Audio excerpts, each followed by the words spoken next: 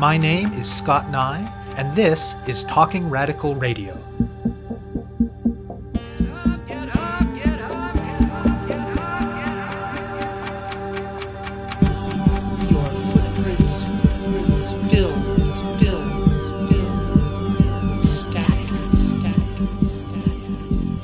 Hello and welcome to Talking Radical Radio, where we bring you grassroots voices from across Canada.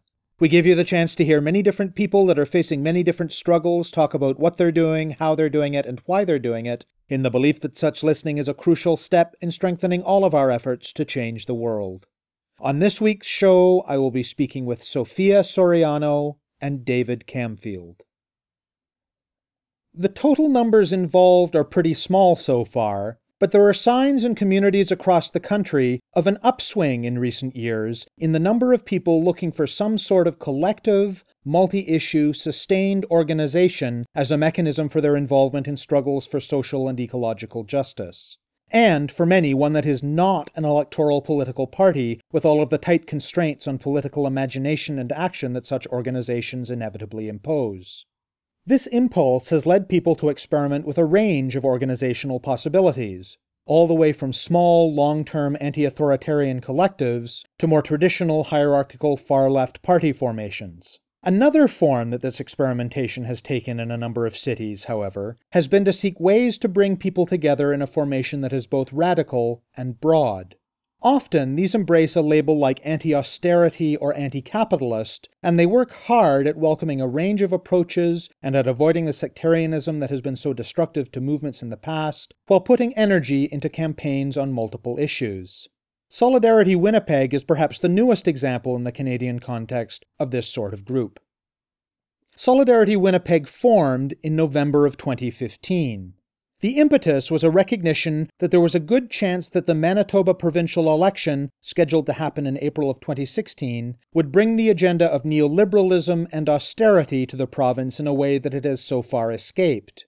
These buzzwords, neoliberalism and austerity, capture the relentless push by so many mainstream political parties around the world today towards cutting, privatizing, and deregulating in ways that hurt ordinary people and the environment.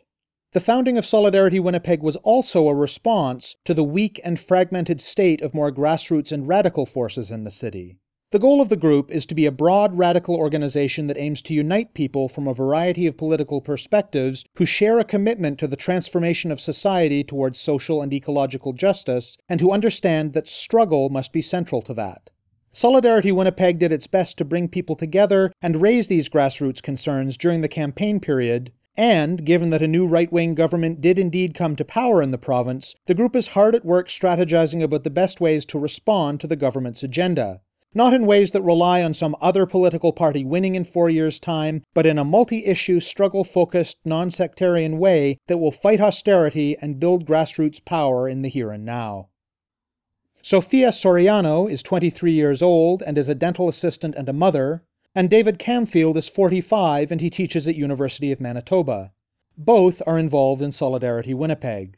They speak with me about the peculiar political context of their province, about the work of Solidarity Winnipeg so far, and about the ongoing experiment of becoming a new kind of grassroots, multi-issue, non-sectarian radical formation. We spoke by Skype to phone from Winnipeg. My name is Sophia Soriano. I came to Canada about 7 years ago, in 2009.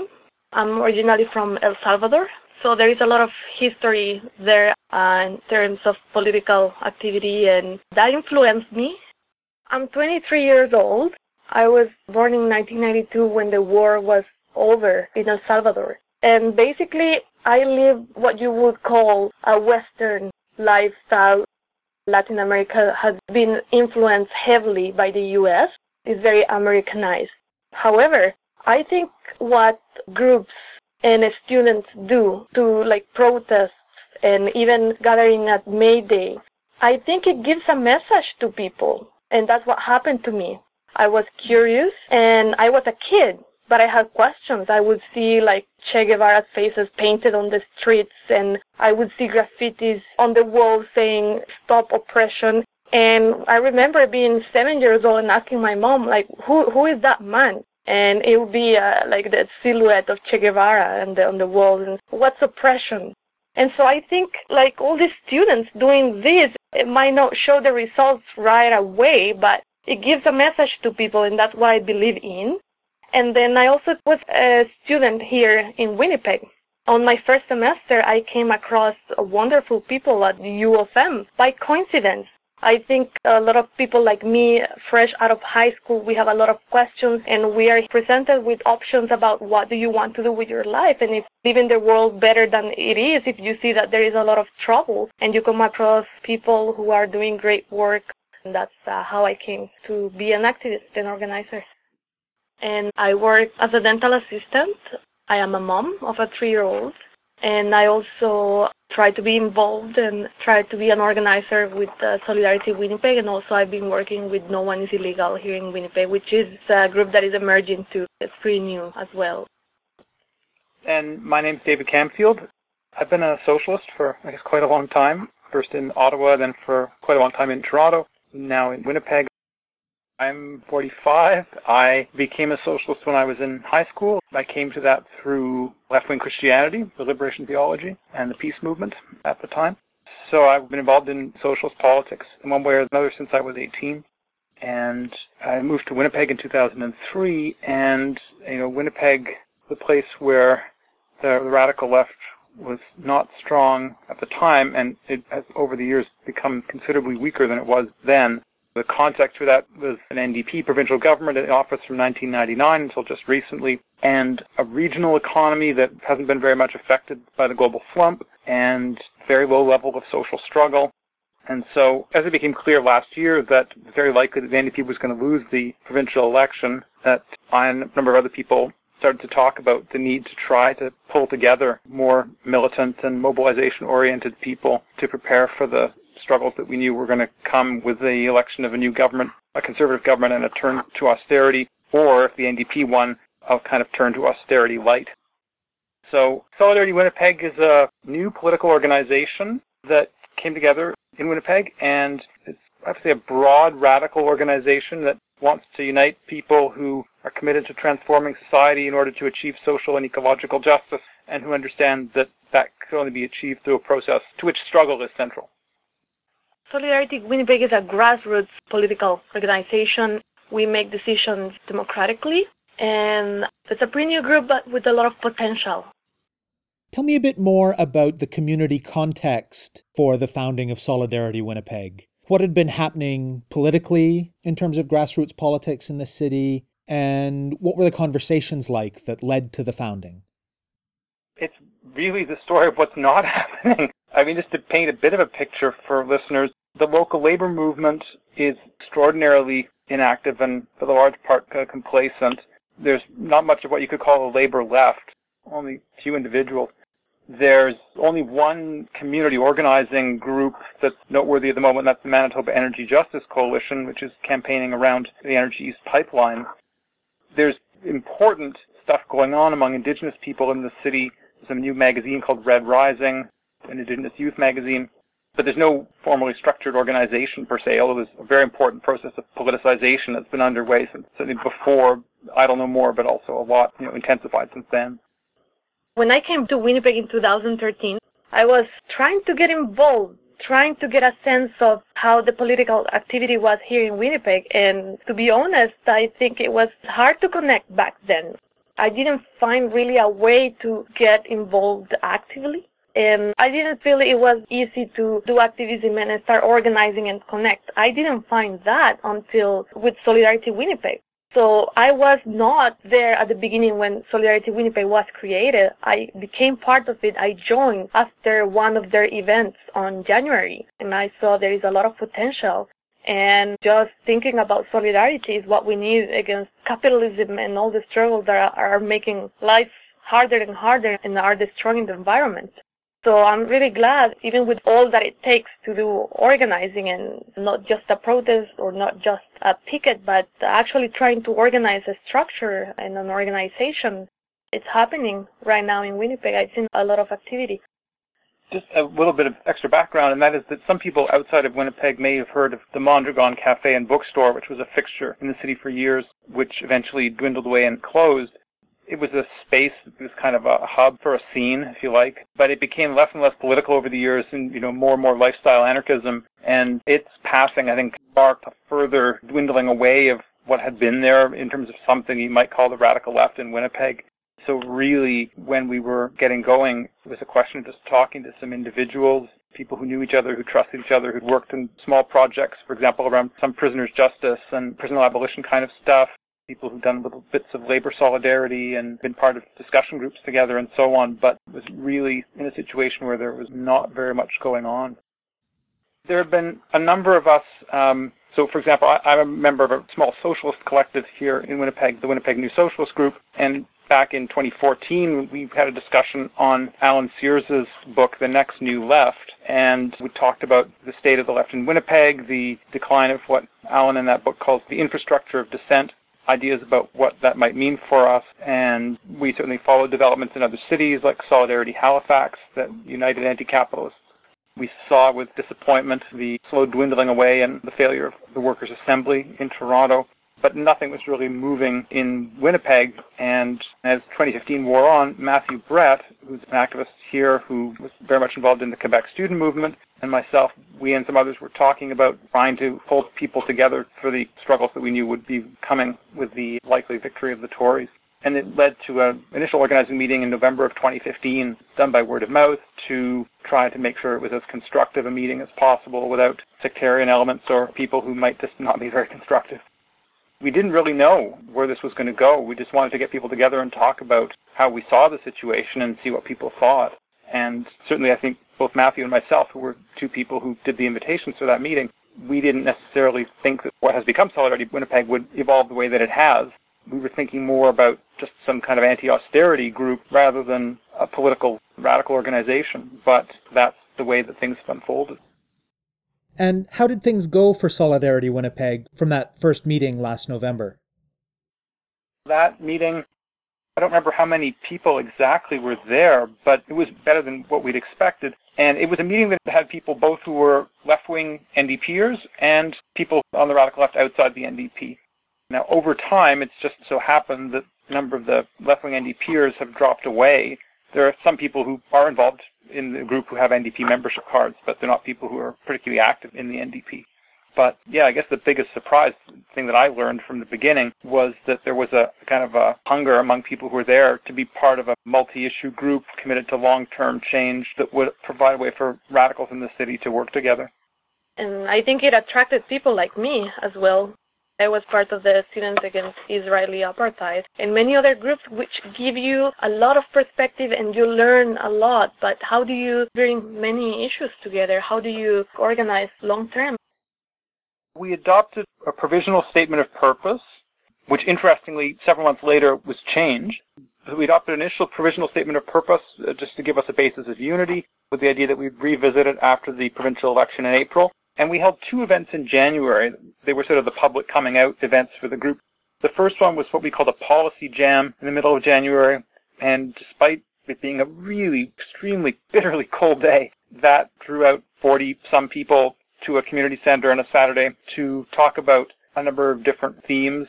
And then more important was the event that we did at the end of January, which I think Sophia came to, which was an assembly or public organizing forum, Stop Austerity, Build Solidarity, I think we called it, which we held at the University of Winnipeg. And that drew dozens of people who were worried about the looming election and the prospects of conservative win, and who were looking for something more activist-oriented than the NDP. Tell me more about those initial events back in January, maybe starting with the policy jam.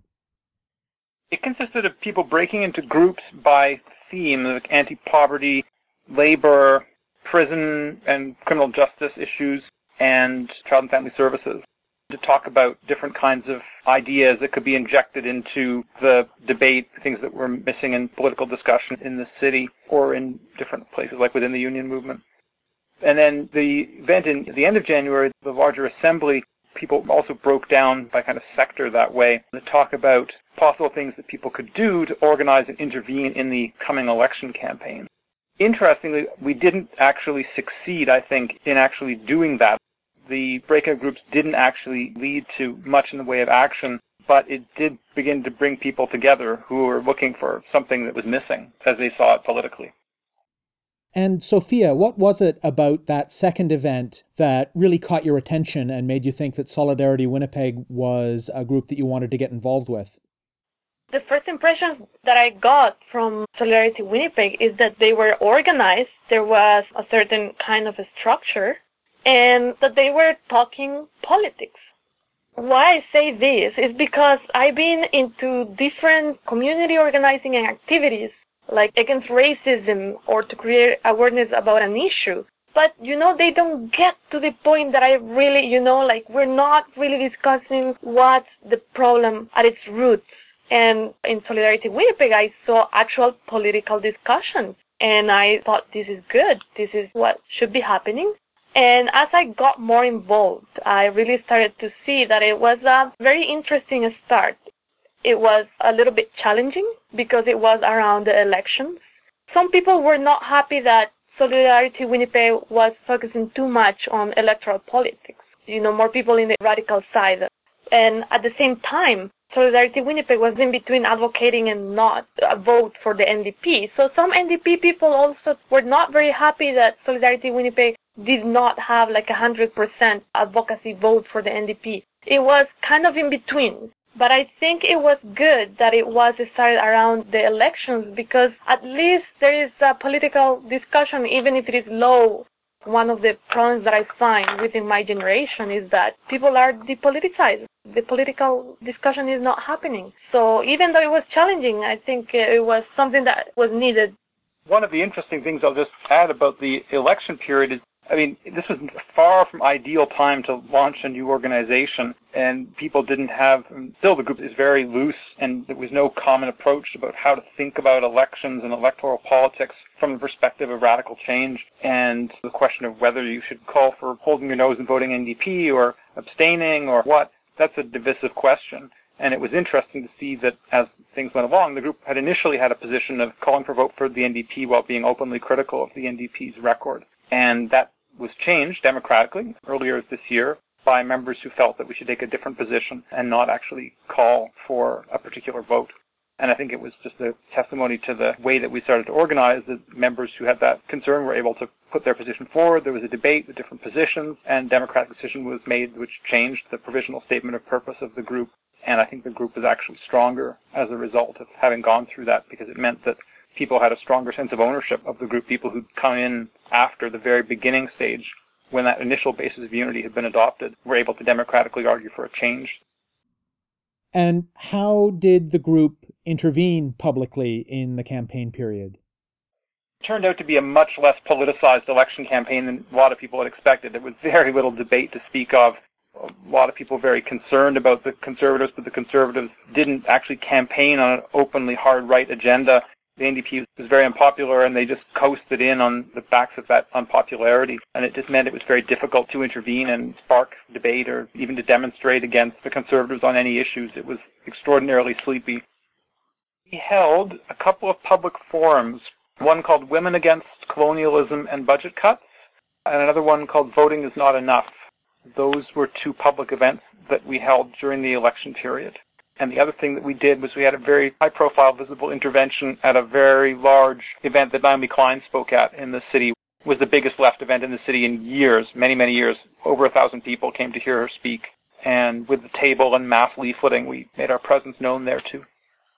So even given that the group's perspective was different at different points with respect to the election campaign, there was still this premise that it made sense to intervene in some way in the context of the campaign. And that's not something that everyone involved in grassroots sorts of politics would agree with. So tell me a bit more about that decision to intervene in one way or another during the campaign.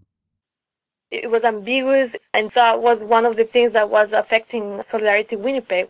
As a new member, I didn't know if focus my energies on campaigning for the NDP, if that was the purpose, or really what should be happening is that we should be talking about these cuts and how we are being made to accept a system that doesn't work for the people, whether it's raw austerity from the conservatives or to a level to the NDP follows these austerity measures as well. So I think that the elections are important, and that's what we talked about at our event, Voting is Not Enough, because there are measures that are being implemented that are affecting people right now. And we were not saying vote for the NDP and hold your noses, and we left it up to people, but exposing the austerity agenda.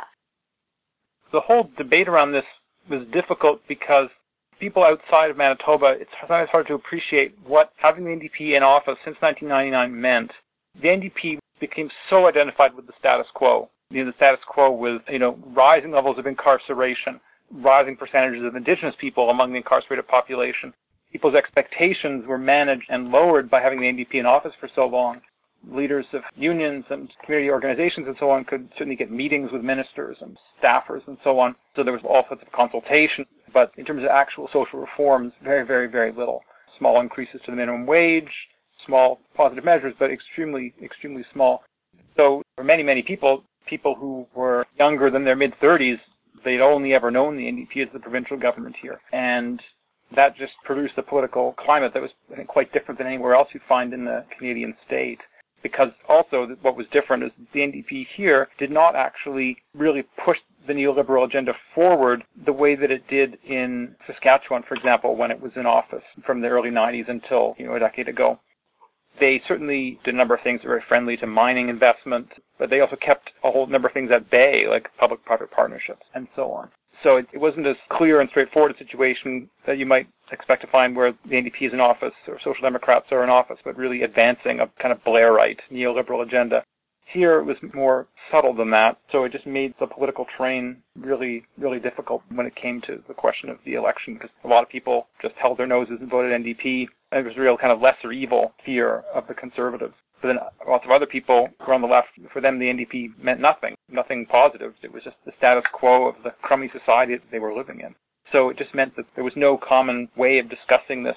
It was a difficult kind of conversation to have, unfortunately. But I think it was one that the group managed to navigate fairly effectively. Just to make it clear, we never talked about campaigning for the NDP. It was always very clear from the beginning that if people wanted to campaign for the NDP, they could do that, but that's not what this group was going to be doing. And that disappointed some NDPers, but it was clear that we were about something else politically.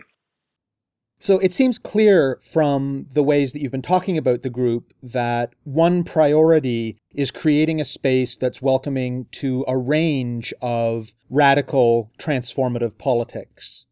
Talk about why you think it's important to be non-sectarian and how you're working to make that happen. Yes, I think that's one of the challenges that the left has had in the past and that we need to learn and move beyond. I think at this point in history, we should come up with ways into building strength. There's going to be differences for sure, and we've encountered that in Solidarity Winnipeg. And what I hope is that at this point, we can come together and work, because there is way too much damage that is being done, too much injustice, poverty. This shouldn't be happening. I think it's time that we wake up and that we learn how to deal with problems between us. I think at this point we need to save our energies to be effective.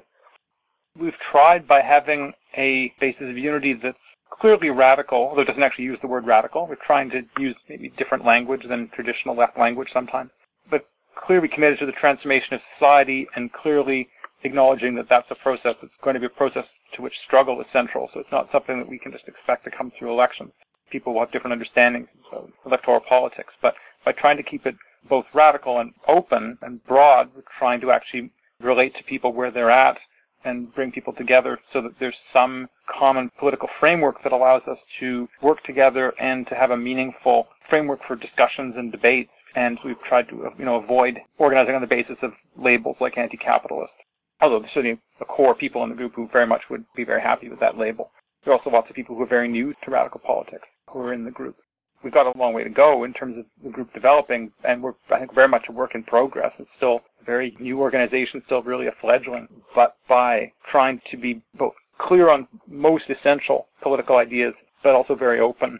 We were trying to bring people together so that we could break out of the place where the far left was at in Winnipeg before, which was just absolutely, tiny little groups of people and people working together informally. But as Sophia described, it's very hard for people to plug into, very hard to actually be visible. So that's been the approach so far. It's really an experiment. So since the Conservatives won the provincial election in Manitoba, what sorts of things has Solidarity Winnipeg been doing and talking about? So it's something we're just beginning to talk about. The group's going to be having a retreat in June to further clarify the common politics that unite us, because the group does range from people who are on the far left, the anti-capitalist left, to other people who I would say are more anti-neoliberal rather than anti-capitalist. But to clarify our common understanding politically, to talk about what we're going to do going forward. And so there's a lot that still needs to be discussed. A whole number of our members are involved in the Manitoba Energy Justice Coalition and the People's Climate Plan campaign that's underway directed at the federal government. And we have a number of members who are active in the Postal Workers Union. Of course, they're facing a lockout at the beginning of July, so they're very focused on that. And very few of the members of the group have been through the experience of anti-austerity campaigning. Some experience from Quebec. I was in Ontario under Mike Harris, so a couple of us who have past experiences of being involved in that kind of mobilization. But we need to think about how we can most effectively, as a small group, try to play a role to be a bit of a catalyst to try to get some organizing going around austerity. Again, the real challenge is going to be to not just have a flash-in-the-pan protest. I mean, there are no doubt going to be protests and demonstrations, but can we actually contribute by working with others to build some kind of more rooted community organizing that will continue past the ups and downs of just those kind of demonstrations at the legislature that we can expect? Because it's quite possible that the Manitoba Federation of Labor and others will call for demonstrations, but then people go home, they'll probably be told, what we have to do is prepare to elect the NDP in 2020, and we want to do everything we can to push for a different approach, one of actively opposing the government and building extra parliamentary mobilization. You have been listening to my interview with Sophia Soriano and David Camfield of Solidarity Winnipeg. To learn more about their work, go to solidaritywinnipeg.ca. That's solidaritywinnipeg.ca. To find out more about Talking Radical Radio, the guests, the theme music, and the ways that you can listen, or to suggest topics for future shows, go to talkingradical.ca and click on the link for the radio show. On the site, you can sign up for email updates or follow us on Facebook or Twitter. I'm your host, Scott Nye, a writer and media producer based in Hamilton, Ontario, and the author of 2 books of Canadian history told through the stories of activists, Gender and Sexuality, and Resisting the State, both from Fernwood Publishing. Thank you very much for listening, and I hope you tune in again next week. Your footprints fill, static.